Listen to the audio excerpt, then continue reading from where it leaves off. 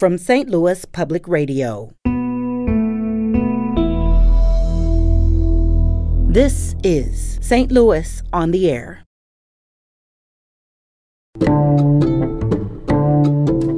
Actually, it's not because they want to make more money. It's because they don't feel recognized.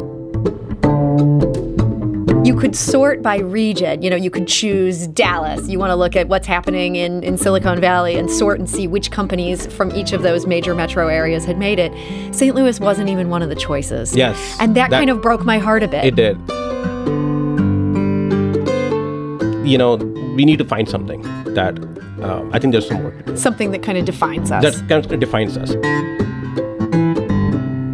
I'm Sarah Fenske. Maplewood-based Engagedly is one of the fastest-growing private companies in the U.S. Don't take my word for that. The company was recently listed on the Inc. 5000, which tracks growth in privately held companies. It credits Engagedly with 577% growth over the past 3 years. That's enough to earn the company a spot in the top 1,000 of Inc.'s list. It's one of just 5 St. Louis area companies notching such honors. So what does Engagedly do, and what's driving that growth? Joining us today with the answers is its co-founder and president, that is Sri Chellappa. So Sri, welcome. Oh, thank you, Sarah. It's a pleasure to be here. So your company offers, quote, a people-centric talent management platform. What is that?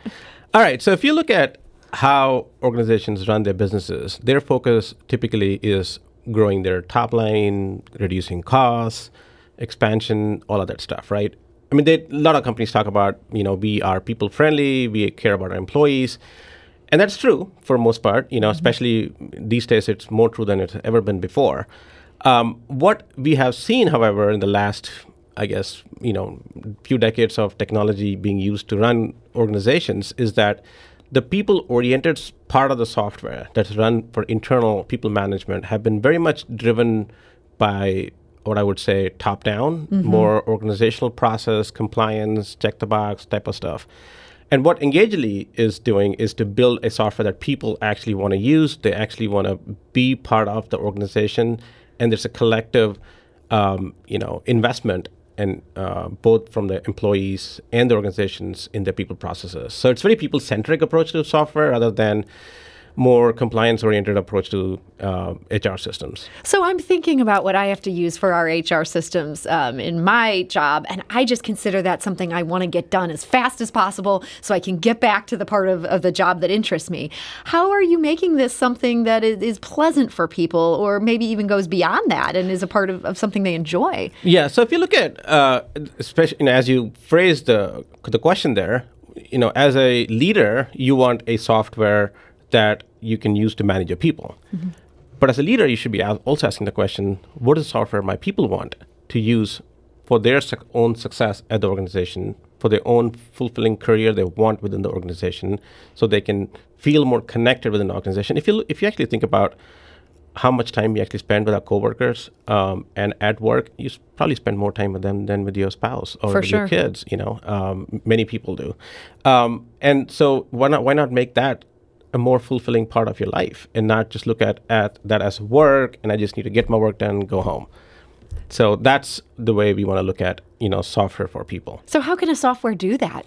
Well, 2 things, right? If you look at how where employees are most engaged and fulfilled is where they have connections at work, right? Especially in a remote work environment, it's even harder to do so. So software with social constructs can really help do that. The other part where people complain and leave actually is not because they want to make more money. It's because they don't feel recognized. They don't feel appreciated. Some managers are good at doing that. Most are not. A software can help you with those tools to be able to give somebody a praise, give somebody a thumbs up, give somebody a recognition badge, things of this nature to really appreciate the work they do. So if you build intelligent software that really promotes those behaviors, and I can talk more about how we can actually make that more fun by gamifying it. We give points and we have leaderboards and things like that. So it makes it even more fun to actually not only receive the appreciation, but actually even give it. So you're clearly onto something here. I mean, you have seen huge growth in the past 3 years. Is there a big increase in businesses wanting this sort of thing, or just in terms of businesses hiring you and your company to do it? Well, it's so we provide a platform. I think the big thing that has changed in the last 4 or 5 years is a more people-centric approach within the organization.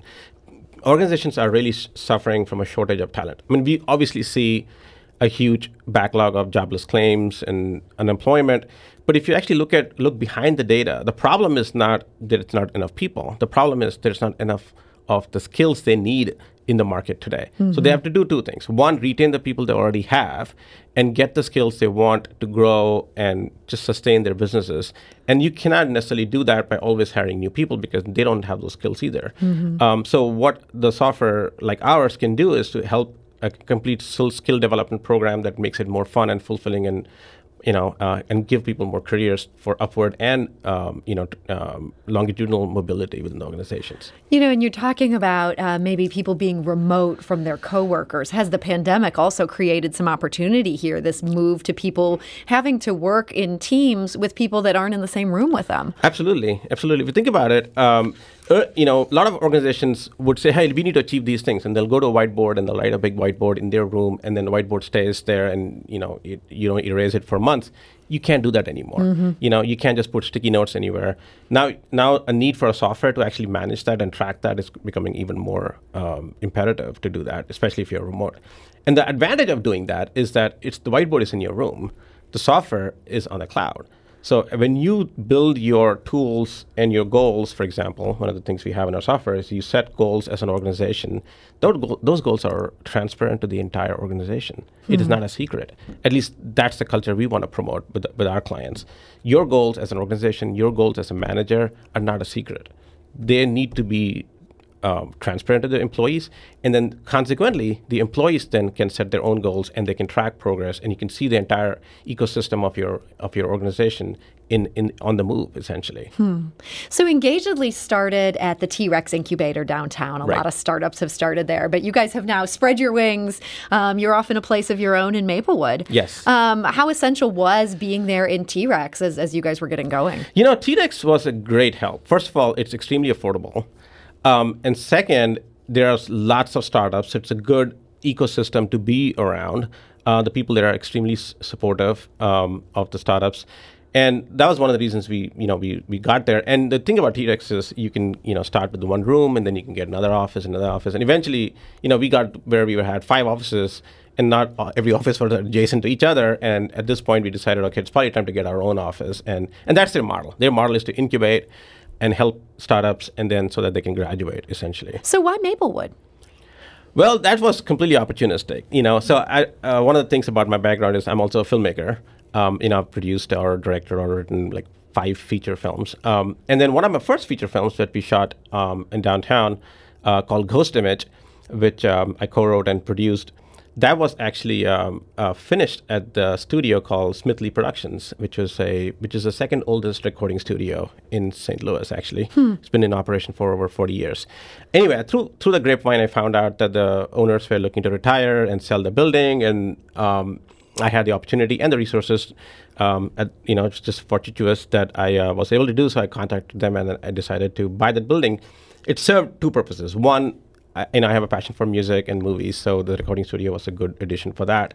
But it had 2 additional floors that were completely empty, so I figured it would be a good way to move our technology company down there as well. And so, you're moving your technology company to Maplewood, or you have moved. But on top of that, you intend to keep this production studio open. You're now working with musicians. I am, yeah. So, we have a good team there. I can't say I'm a good sound engineer or anything. In fact, I'm not a sound engineer at all. But one of the things, I started playing music too. So we have a band called Manchester Underground. Hopefully you'll get to hear that someday soon. But and that was my love for music, is to play music, and we played a few live shows. But this afforded me the ability to stay connected with the music scene. So it was not just going to be a passing fad. And one of the things we did as we got the studio, it's now called Kalinga Production Studios, and is to support local musicians. There's so many good local bands. It's actually mind-boggling how many of them are out there, and they don't get the same level of support and growth opportunities like a band that would be in, let's say, Atlanta or Nashville or LA or some other places. And I hope to be that place where we can give a lot of these local bands a good start, a good recording at a reasonable cost with the good infrastructure that we have in place. So as you mentioned, you've been so involved with film and have had some success in writing and directing and producing. Why move towards music? Do you see continuing to be active with both music and film, or is music really where you're going to put that artistic passion? Well, let me just say that I love movies. I've been making movies for close to 20 years now, or maybe 17 years, something like that. Now, one thing about movies is it takes a lot of money and it takes a lot of time and a lot of people. Mm-hmm. When you're running a startup, you don't have either of those three for the most part, because all of those are dedicated to the startup. But when music is something that I've always wanted to play and learn, and I actually decided to start taking lessons about 3-4 years ago, and then I started playing music. And it's something that you can do on the side, without having to compromise the focus I need to have to make Engagedly successful.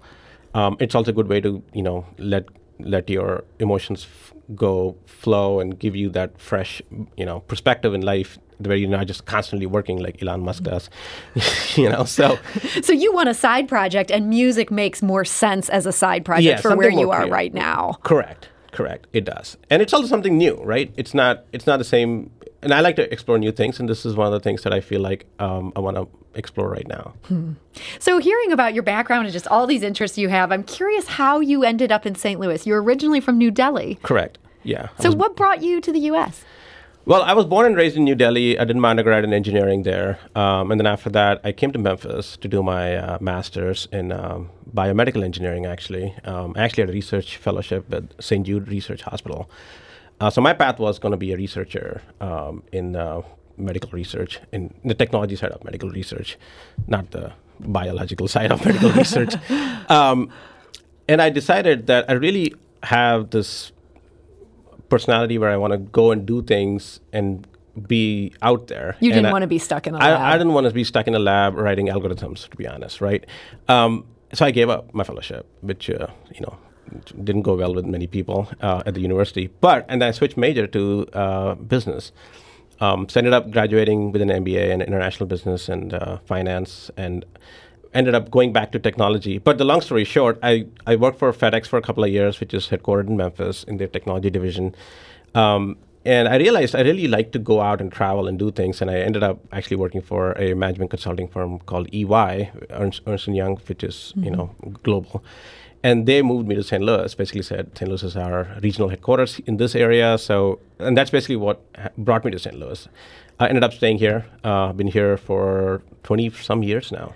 And so now that you're in this startup space where you have a company of your own and this company's kind of taking off, is St. Louis a good place for that? St. Louis is a great place for that, actually. There are some drawbacks to being St. Louis. But overall, St. Louis is very affordable. There's plenty of talent here. And the local ecosystem is thriving. It's doing really well. I mean, if you look at the stories, a lot of startups raising, gobs of capital. Mm-hmm. I would say in the earlier parts, the last 4 or 5 years, it was maybe a little bit harder to raise capital, but now everybody's going remote. So it doesn't really matter where you are. You can get that investing you can even get investment being here. Even being here.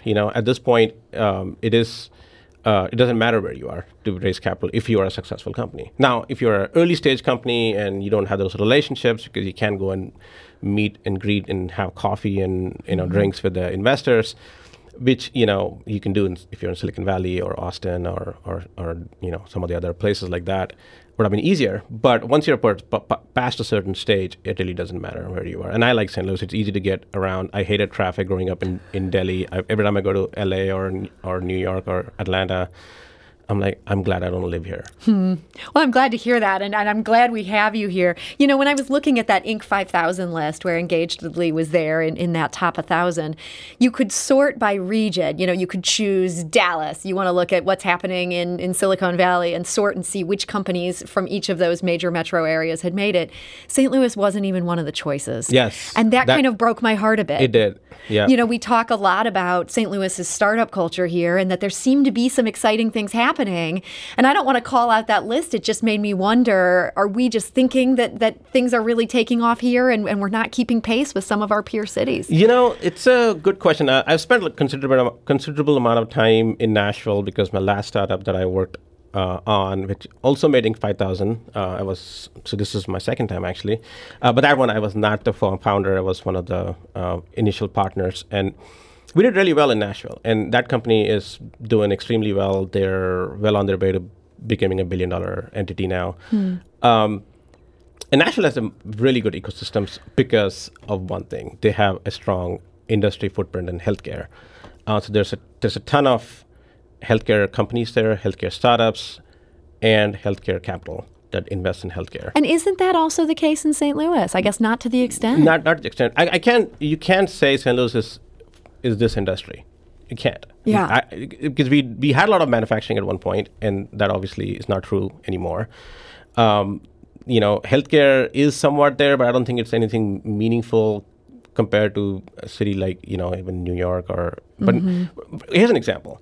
Nashville-based, this is a fact that, I'm not trying to tout Nashville here. Sure. But Nashville-based healthcare companies own 40% of the hospitals in the country. Or some to that number. Yeah. Don't quote me on that, but it's in that number. And because of that, they have other ancillary industries, companies that sprout out from that. Technology companies, other healthcare providers, staffing companies, all that stuff that comes out of that. So when you have a strong ecosystem like that, it promotes that industry. Now, St. Louis is very diverse, which is good, because if one industry craters, another industry can catch the break. But I believe, we need to find something that I think there's some work to do. Something that kind of defines us. That kind of defines us. Like music defines Nashville, for example. They have two industries, music and healthcare in ways. Austin, which was more of music to some extent, and now it's becoming a hot tech scene. Yeah. I think we need a little more specialization. We need more. I believe we need a little bit more specialization, and I think biotech is turning out to be one. I actually do think that's quite promising, because we see a lot of biotech companies doing well lately, and that might be it. Who knows? So that gives you some hope. I mean, it sounds like you're happy to be here, and if more people felt the way that you feel, things could take off. Yes, that's the hope. That's the hope. Well, we're all rooting for you, and we'd all love to see that here in St. Louis. So, Sri Challappa, I want to thank you so much for joining us today. Thank you, Sarah. It's been a pleasure. I'm a big fan. Thank you.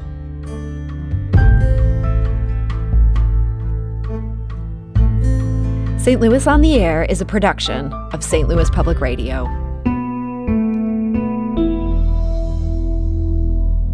Understanding starts here. If you learned something new from today's episode, consider leaving us a review and rating on Apple Podcasts on the App Store. It's the easiest way to help people discover our show. We appreciate it. Thank you.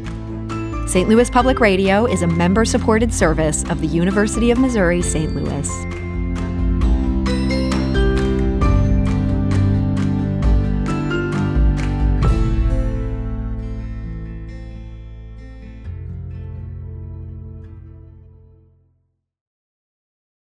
Support comes from the Missouri Forest Products Association, providing more than 41,000 jobs in the production of wood pallets, railroad ties, white oak barrels, hardwood floors, and more. Details at choosewood.com.